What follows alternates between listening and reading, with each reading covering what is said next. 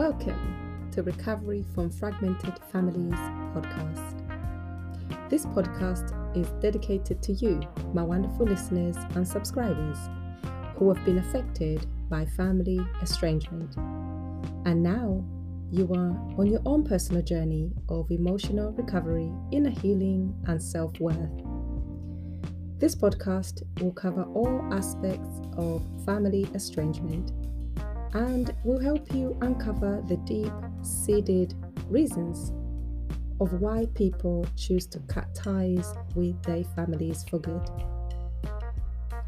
The conversations will not only inspire you, motivate you, and educate you, but will also serve as a guide to a life of fulfillment, free from anger and resentment, by activating your inner strength of resilience and transforming your mindset. We can't wait for you to join us. You're amongst friends. So let's get started on this journey.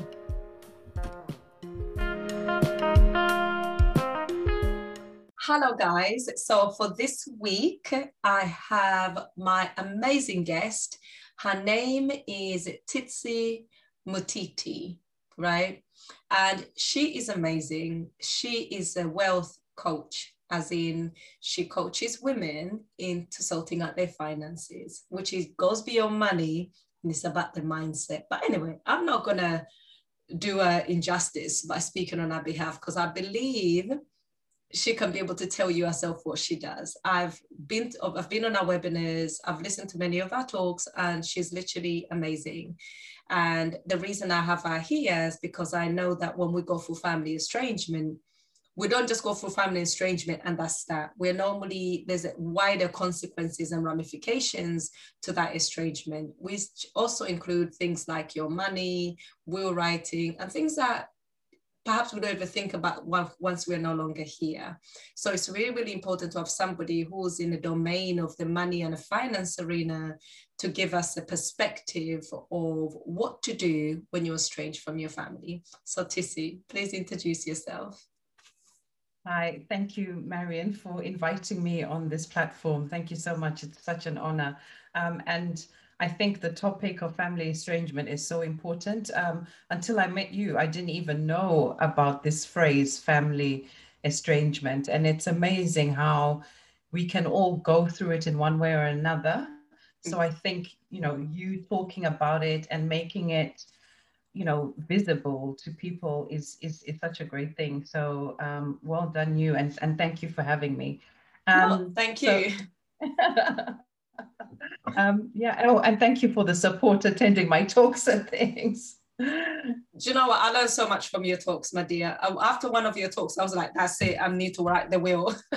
Yeah, it's a big one. Yeah. Yes. Yeah. Well, yeah, as you said, I'm Tsitsi Mutiti and I'm a wealth coach. I'm also an investment manager and I have at least about 13 years experience in the financial services sector. My roles range from building investment portfolios for clients, that's in the wealth management space, to supporting high achieving women to really improve their relationship with money and create the opportunities and the real wealth that they desire in all aspects of their lives. And I'm super, super passionate about that because my journey into finance was not straightforward. I didn't wake up one day and say, I want to be an investment manager. I want to be a wealth coach. I joined financial services as a secretary. So I was supporting a team of investment managers at the time. And I had really very little financial knowledge, except how to use cash, because I grew up in Zimbabwe and it's a cash economy. So, you get the cash, it goes, you spend it and it's gone. So everything about loans, debt, credit cards, I didn't know. I didn't understand it. Also, my parents had passed away when I was quite young. So I believe I didn't get the opportunity for them to at least pass on what they knew about finances. So I was really feeling my way around. And as I was getting to, or starting to build my career in financial services, I was making so many mistakes, like, Me too. so I was making so many mistakes, but not really realizing that they were mistakes. It kind of felt normal because I felt that's the way things are, It's weird, right? That we make these Yeah. mistakes at the time. They don't even appear like mistake. I guess we're going with the norm. And I suppose a lot of people around Yeah, us will be going through the same thing. And exactly. we don't actually think it's abnormal until you learn Yeah. financial literacy and you're like, oh boy, what did I do? Yeah, exactly. And, for me, it ended up being me being in a lot of debt for reasons that weren't really bad. I was trying to be good and supporting people and helping people, but also I think, as I'm talking, I'm thinking and, thinking about the whole family estrangement. The fact that I had left home in itself felt like a bit of an estrangement. And for me to be connected with people back home, I did feel like I had to really do my best to support them. But what ended up happening is I was giving more than I had. I was literally giving from a cup that was half empty and Empty. going to empty, instead of what try and get people to do now is give from a cup that's overflowing. Because if you can Yes. give from a cup that's overflowing, you can look after yourself and the other people can also benefit from that. So for me to flip that around, it took a while. Yes. But I did get to the point where I felt like enough is enough. I can't deal with this anymore. I was really being weighed down by debt. Yeah. Um, and then I started implementing what I had learned because I'm studying and doing the exams, and getting to know the sophisticated stuff about wealth. And yeah, that's how I started on this journey of Yeah. becoming a coach and showing people that you can, Yeah. in a way, have the best of both worlds and do the things that you want to do and build the wealth that you Yes. you desire. And it's Yeah, so not too that's late. it's never too late. It's never too late. When I came into the industry, I was old. Normally, people come into financial services straight out of university Yes. in their sort of early 20s. I moved to the UK at 28. I think I was 28. So yeah, so I was in my 30s or just getting into my 30s when I got into the industry and Yeah. I had no knowledge. I think my daughter now has got more knowledge than I did when I stepped into the industry in Yeah. 2007. Yeah, so I was also a late starter in this whole Yeah. financial knowledge and literacy game. Oh, that's really, yeah. I think sometimes we feel like we're late to the party, but then Yeah. I realized that the party's been going on for centuries. And Oh this yeah. takes me back. I remember one time we were talking, you said when you're in one of your offices that you were, one of the institutions that you were working at, you came across the will that was written 150 years ago. And I was like, hey, and you're like, yes, people write wills for their great grandchildren. Can you tell me a little bit Yeah. more about that? Yeah, it was a sort of a will trust. So a will that actually had a trust in, wrapped up in it. So from that will, a trust deed was created, and this document was actually a trust deed. And it was basically set up by someone, in the 1800s, with what seems like a small amount of money now, something the equivalent to £1,000, but back then was a lot of money. And that money was set aside, ring fenced for their children and their children's children and their children's children's children's children. Wow. Um, and this was 2008 when I am basically doing the filing at work. Yeah. And I come across this thing. And Yeah. when I looked on our system, I'm like, oh, this money is still alive today. Absolutely. Um, it was mind blowing for me, how someone can make that decision, which can then impact people for basically decades to come. Decades to come, yeah. It Yeah. reminds me of that analogy where they say you can plant a tree today. You might not, you're not going to get to sit under the shade of that tree, but your future generation will, and will appreciate. So sometimes it's Yeah. about planting seeds that we don't get to reap the fruit or the benefit, but our legacy, our lineage Yes. does, Yeah. right? So I still believe part of us is still living on through those people. Definitely. Yeah. Yes, absolutely. And actually, and when you talk, always... yeah. Sorry, go on. No, carry on. Sorry. I was going to say, it's actually when you told me that story, I was thinking, actually, I need to speak to Tissy about this, because that kind of ties in with the theme about writing wills, about fact that, you know, if you're estranged from him, what kind of planning do you need to put in place to secure yourself and other people? How can you begin to grow a bit of wealth, especially if you're estranged from your main family and there was part of it, your income was intertwined and now you're not there anymore, but then maybe you're estranged from somebody who traditionally took care of that particular role of the finances. So what now do you begin to do? I believe this one, predominantly maybe for women. Sometimes, as you know, as women, we tend to take a step back when it comes to financial planning, right? So if you're estranged from somebody, maybe even a husband, for example, who took traditionally that role, then what's going to happen? That kind of situation. Yeah, no, it is a big one.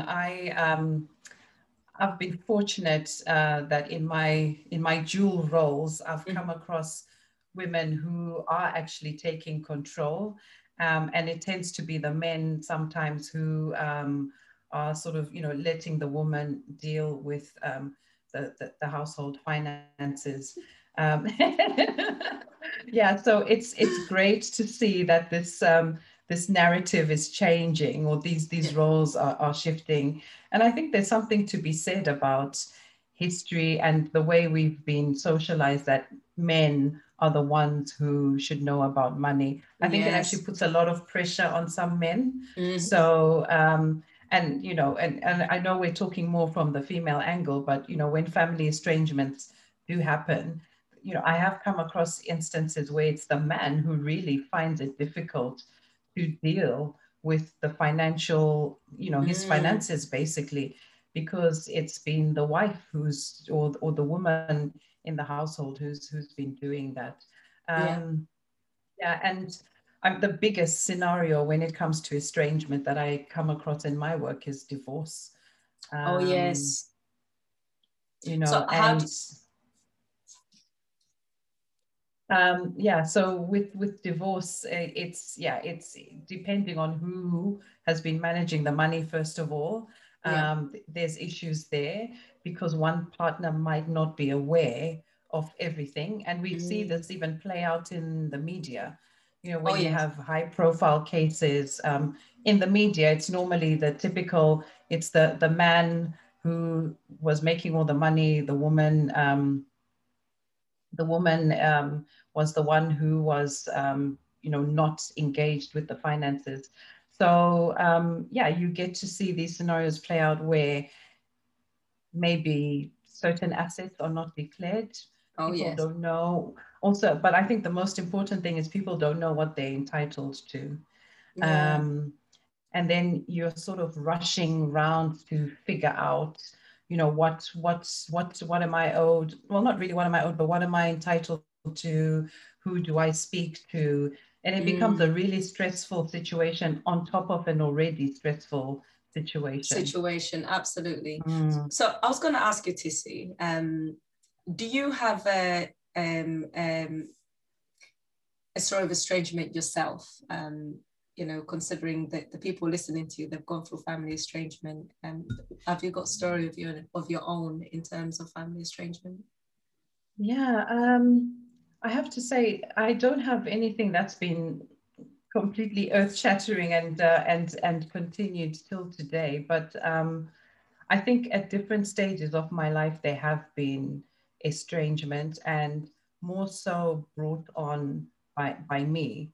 I'm very determined in what I want to do, and sometimes I've had to actually shut people out, and be the person to say, I actually can't deal with this right now because, you know, I'm for where I want to go and what I'm dealing with, I can't have this person around or talk to them or just deal with their issues.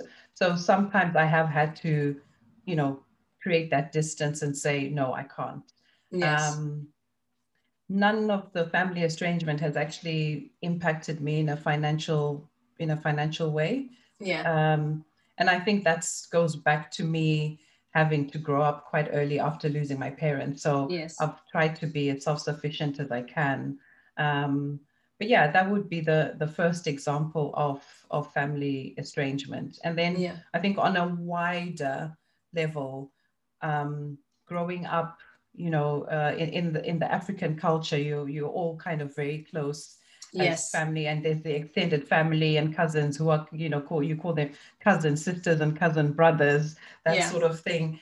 And I come from a really big family, but as people developed and sort of moved to different places, you lose touch with people.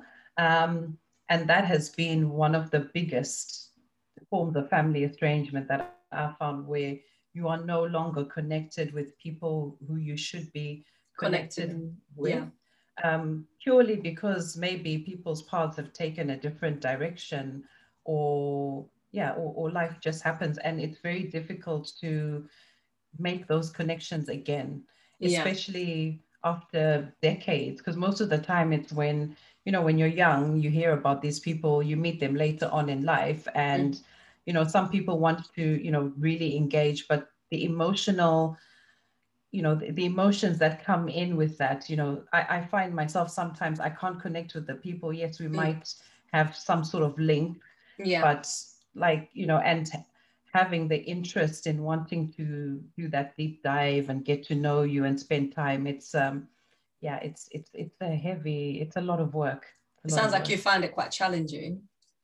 Yeah, definitely. Yeah, I mean, it might be a personality thing. That's true. That is true. And I think sometimes it's I think the general distance that grows as well, and we kind of just lose touch of a period of time. So at least you, with your estrangement, it's not because there's been a rupture somewhere where there's an intense sort of you know, toxic dynamics that were interplay to cause the estrangement. So at least in a way there's still a window for you to go back, and sometimes if two people choose to make that connection, it's never too late, because there wasn't a big an atomic bomb that was dropped in the midst of the estrangement. It was just kind of gradual, almost like tectonic plates just kind of separating, going their own way to do their own stuff. With no malice in there. I'm pretty sure a lot of people can identify with that. I mean, I'm pretty sure I've got loads of first cousins. I know I have loads of first cousins, but I can't say I'm in touch with all of them. I think I'm probably maybe even 40. It's a big number. More. I'm sure if someone's listening, they'll be like, no, Mariam, there's lots of us. I know there's lots of us. But from what I can think in my head, it's probably that number. So I know what you mean. And some of them I don't really even know, to be honest, because again, like you, I grew up in the UK, where my family tradition comes from East Africa. So, and some of them are still there. Some of them are in the UK, but the ones who are here, fine, I do know. The ones still left in East Africa, yes, I do know some of them, but others no. And there's no hurt feelings. They're like, oh my God, they don't. It's just that we don't know each other like that. Yes, I hear you. Yeah. So what I wanted to ask you next is that I was quite interested in, I know you don't normally do will writing. Yeah, you tend to advise them more on the other aspect of wealth management. Yeah. But I tend to look on a broader scope of the 1975 Act of writing a will, and who can inherit your money. Say if you don't have a valid will, who can make a claim against your state. Now, we know that if you depart from this world, I mean, the one thing we know for sure, for 100% sure, TC, I can't tell you if it's going to rain tomorrow, right? Yeah. It might do. But the one thing I know for sure is that we're all going to die one day. Yeah, right? Indeed. Yeah. That is like, we're going to die. Even if I live to 100, I know I'm going to die. So what is the legacy I want to leave behind? Now, I know I'm estranged from some of my family members, right? Now, part of me is thinking, do I want some people I'm estranged from to make a claim against my will, my estate or my property once I'm gone? So there's somebody out there who's estranged, and they might not even thought about writing a will.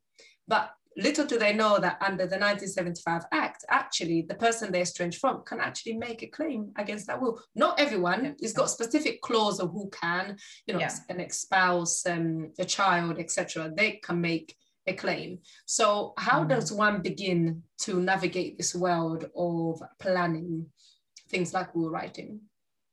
Yeah, it's Yeah, it is all in the planning. And I think I would start off by saying, get clarity. Even when I coach people, that's the first thing I talk about, clarity. It's, the very first step. Be clear as to what it is you want to happen with your, not just your money and your wealth, but also if you've got children, who is Yeah. the person who's going to look after them? Because a will does cover a lot more than just your money. I think we focus a lot on the money side, but if you are a caregiver to somebody, who is going to take over that role? It's also important because of last wishes. In my household, one person wants to be buried. I'm very happy with cremation. Yeah. But we're having these conversations amongst ourselves, and the Yeah. wider family gets involved when you pass away. So that is the benefit of the will. So the first thing is just to be clear, open and honest with yourself, talk to people, and then definitely contact a solicitor or a will writer, because Yeah. they'll have standard questions which they will ask, and those questions get you to think. And it's interesting that you're asking me about wills today, because my husband and I are literally finalizing our wills. Yeah. And I had a will before, but because I got married in October last year, my will is null and void because my Yeah. circumstances have changed. So I have to redo a new one. And I didn't know that. But obviously there's Oh, all these really? rules, like when you get married, your property, some of it becomes joint, etc. Because I thought I've done my will and that's it. I'll never have to worry about it again. Yeah. So, and even in us doing our wills, it's been really complicated because I have a daughter, he has no children. You know, what will my daughter get? He wants to give stuff to his family. It's just, yeah. I can see Where, that. so there's all this stuff. So the clarity. So I've actually literally had to go through this whole clarity about what do I want when I pass away, who is going to get it. And initially I had a long list of people, and slowly it's kind of reduced. And I've thought about how maybe I want to pass things down on to the next person. And all of that came by talking to a solicitor. Wow, imagine that. And So, them asking questions, and some of the questions are like, why are you asking me that? yeah. But it all comes into play. And when you have that level of clarity, then I think when you encounter estrangement or experience it, it's a bit easier to make quicker decisions. But normally I tend to find that people who have or are going through an estrangement, because it's so stressful, Yeah. because it's so complicated, Yes. thinking about later on in life, Mm. which adds to the stress and the complication. So they shy away from it. They do shy away from it. But I always say, at some point or the other, we are going to depart from this earth. Yeah. And what a better time than the present to start to put those future planning in place. Exactly. And also, I think from what I understand is that if you do live, say, for example, I've got children, so it's easy for me to write my will. I've got children, my husband and I. So for me, it's not very complicated. But I'm just thinking there's other people out there who are estranged, but they don't have children, they're not married, right? They are by themselves essentially. Maybe they've formed amazing friendships which almost work like families, and they could be in a position where they have accumulated assets and properties, right? And in those kind of circumstances, if they depart from this world and they haven't got a valid will, there's a thing that the money, this is strictly UK based. So I know I've got listeners from all over the world at this point. People listen to me. So I think it's different for each country and each rule. Yeah. But I know in the UK that when somebody passes on and they cannot trace family members or completely alone, the money goes back to the crown, right? Yeah. Which I think is it's known as bon vacantia. I can't say it. Bon vacantia or something. Yeah. I don't know. You know more than me. Ask me about investing and I can tell you. Yeah. Yeah. Well, that which I'm about to get to as well. So now imagine someone is estranged and now they need to learn how to invest.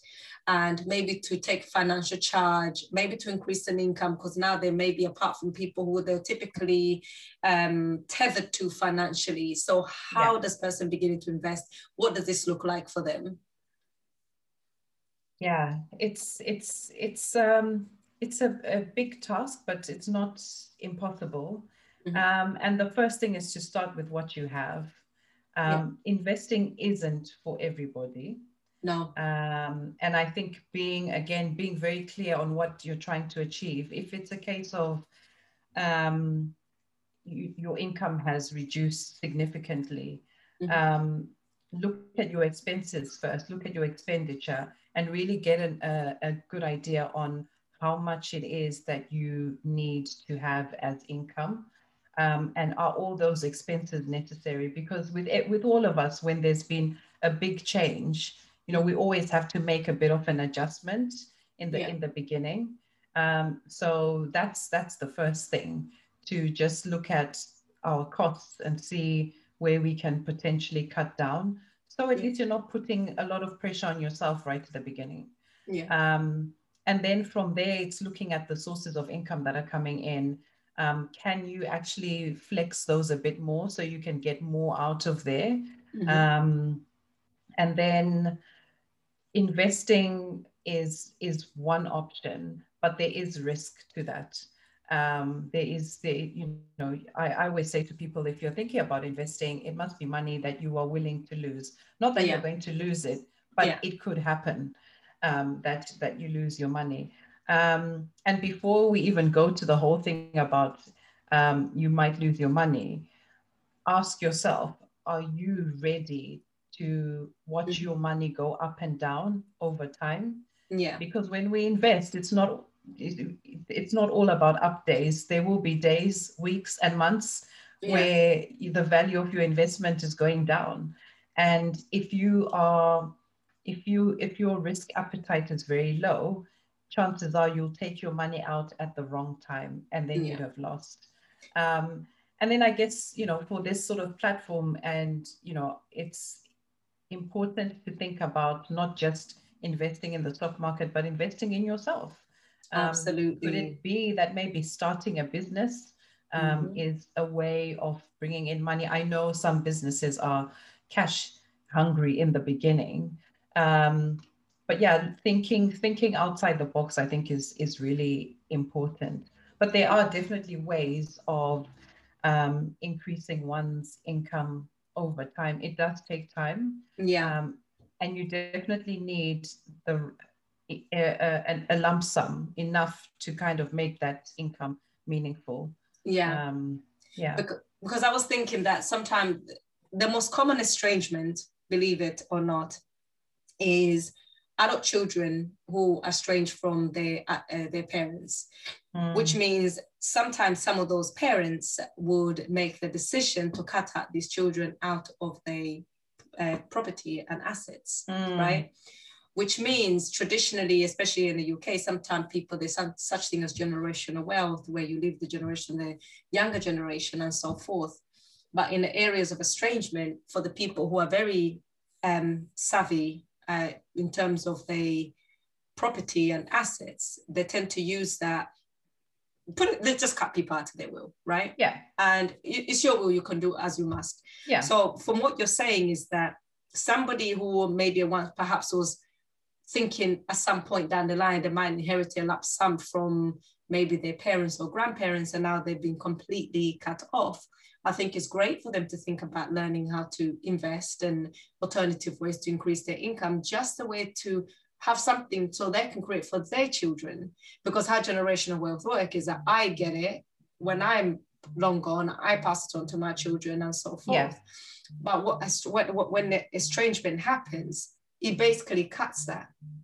You see, the chain of command.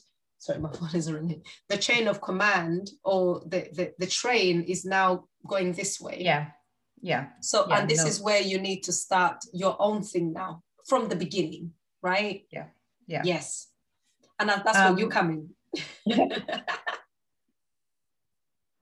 I think it's definitely, you can't rely on somebody else's wealth. So you know, my thing is we have to all become the designer of our financial future, Yes. and not just wait on somebody else, because you don't know what's going to happen. And I think for young people, especially if they are, you know, kind of sitting on their hands and waiting for the next generation to pass on wealth, the thing I would say is, yes, it might happen, and if it does, that's fantastic. But you also have to have the knowledge to be able to maintain that wealth so you can pass it on to the next generation. Because we've Absolutely. seen, you know, you just have to look at people who've won the lottery, how a lot Mhm. of them end up, you know, with no money within 5 years. Yeah, they said, yeah, I always see this story. They always end up Yeah, broke.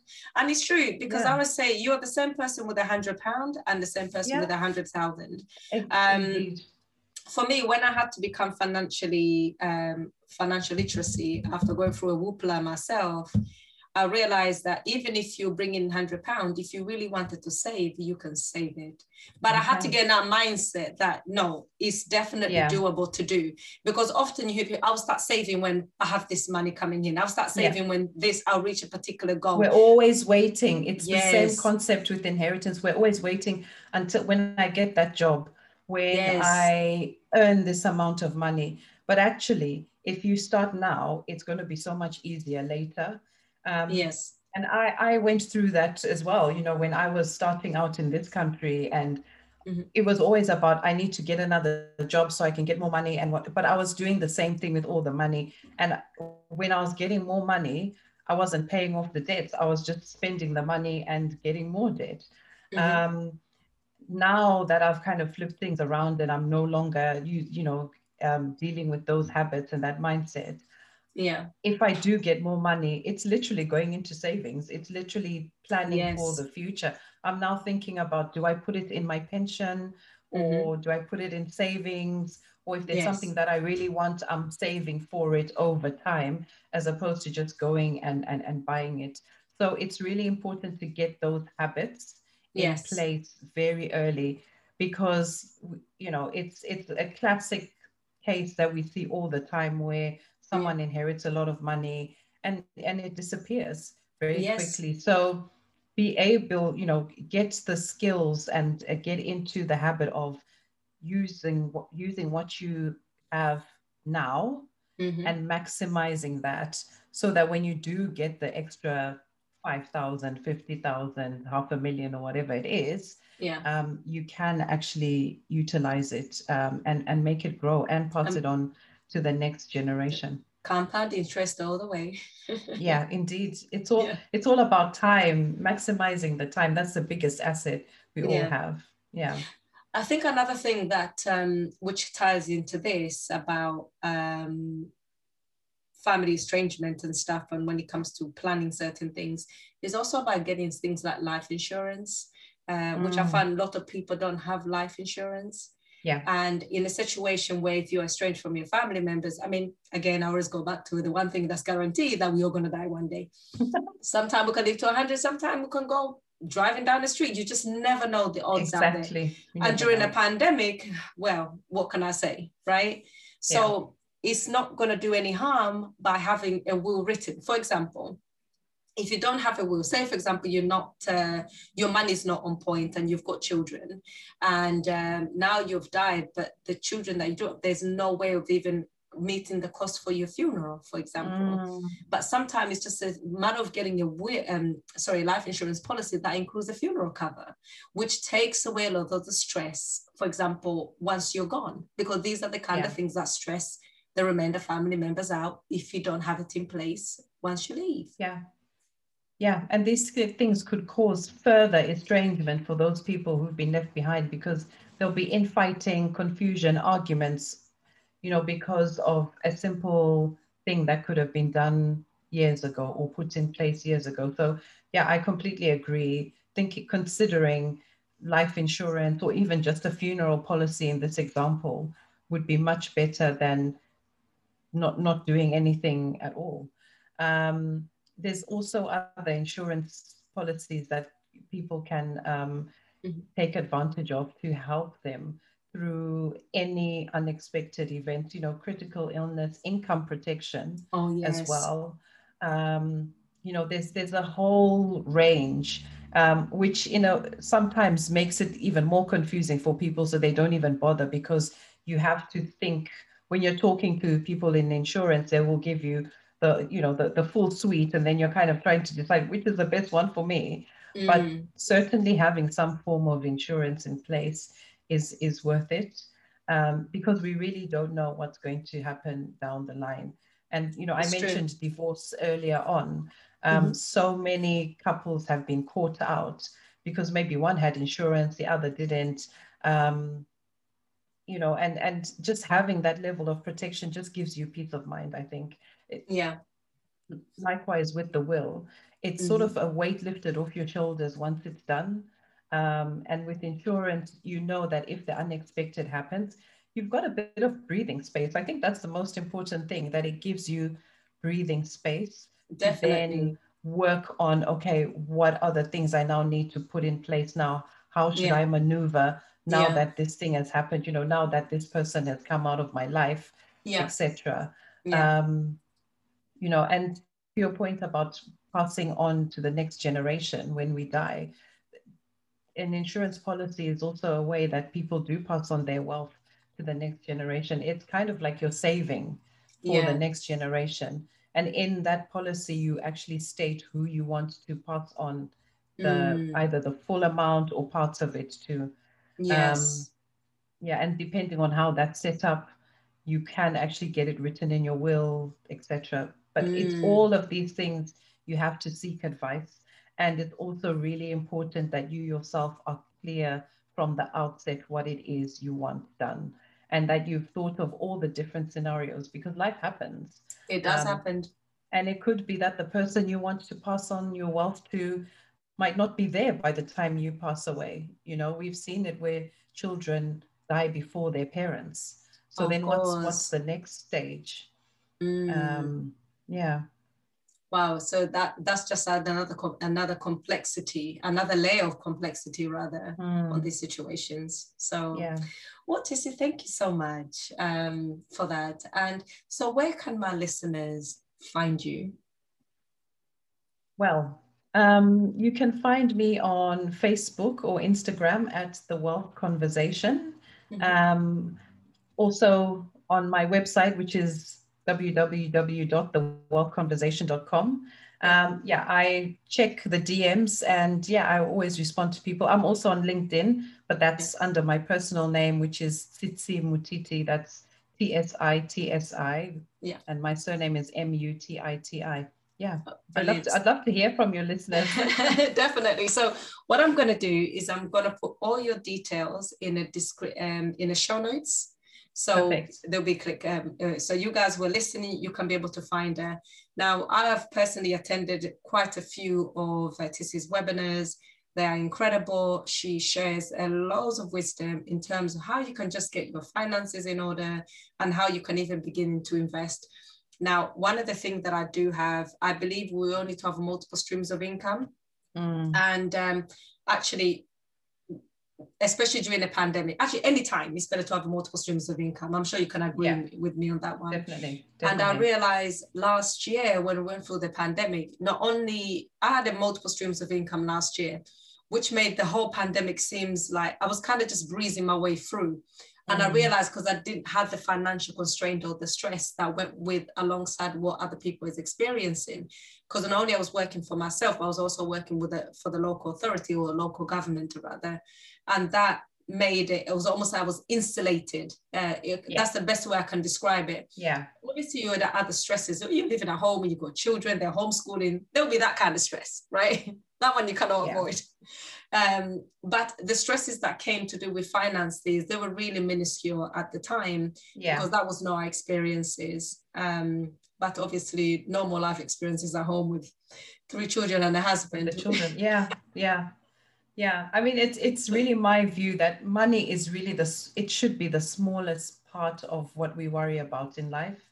There's so much more that is really important. If anything, money is just a byproduct, and it's an enabler for us to do the things that we want to do, and live the lifestyle that we want to. The moment we create this heaviness around it, it really does become a chore.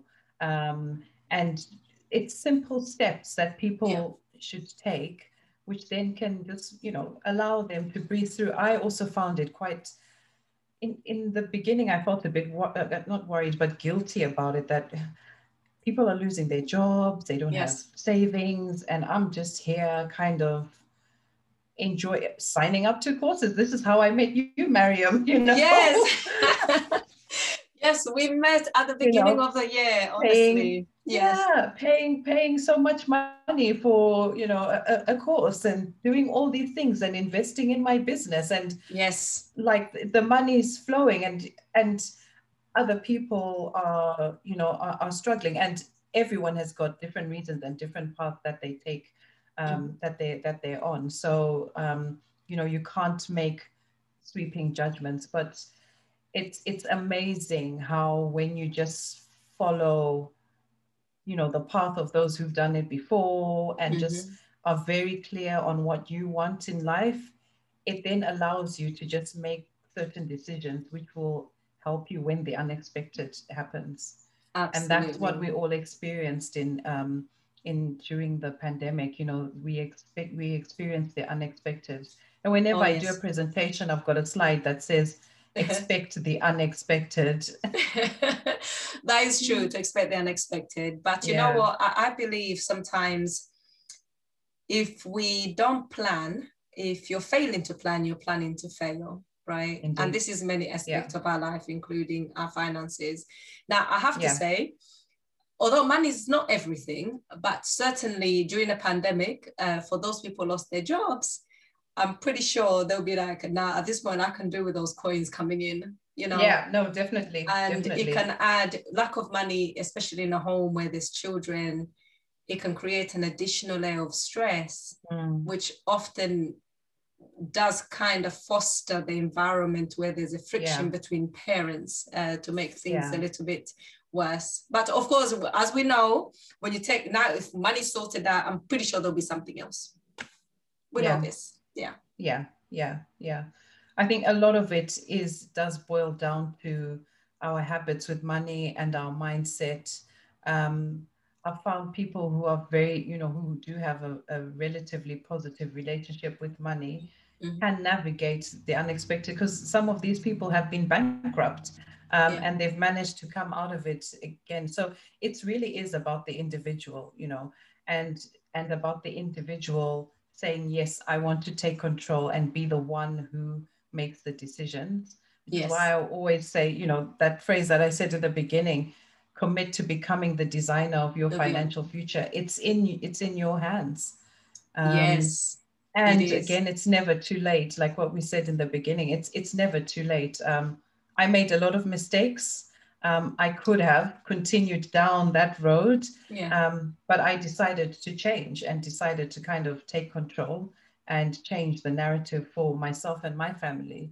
And that has worked for me. Not only that, you didn't just change the narrative for yourself and your family. Now you're helping hundreds of women to change the narrative. Yes, now I'm helping for themselves. Yes. So you turn what you mistake into purpose.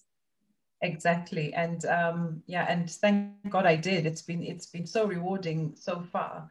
And it's amazing to see how whole families' lives can change just by a bit of guidance. But sometimes it just takes one person in a family, that's all. Just one. Indeed. And that's it. Well, Tissy, thank you so much. I cannot thank you enough. And Mariam, so thanks for having me. No, it's been my pleasure. And I know we speak so much, and it seems our interview here is a little bit more like proper formal, but on a regular basis, we're just like, hey, how you doing? So, but thank you. And so guys, don't forget to hit up Tissy. And if you got any questions to ask her, by all means, you know, she's very responsive in her DMs. Okay. Thank you. Yeah. Thanks very much, Mariam. You are welcome.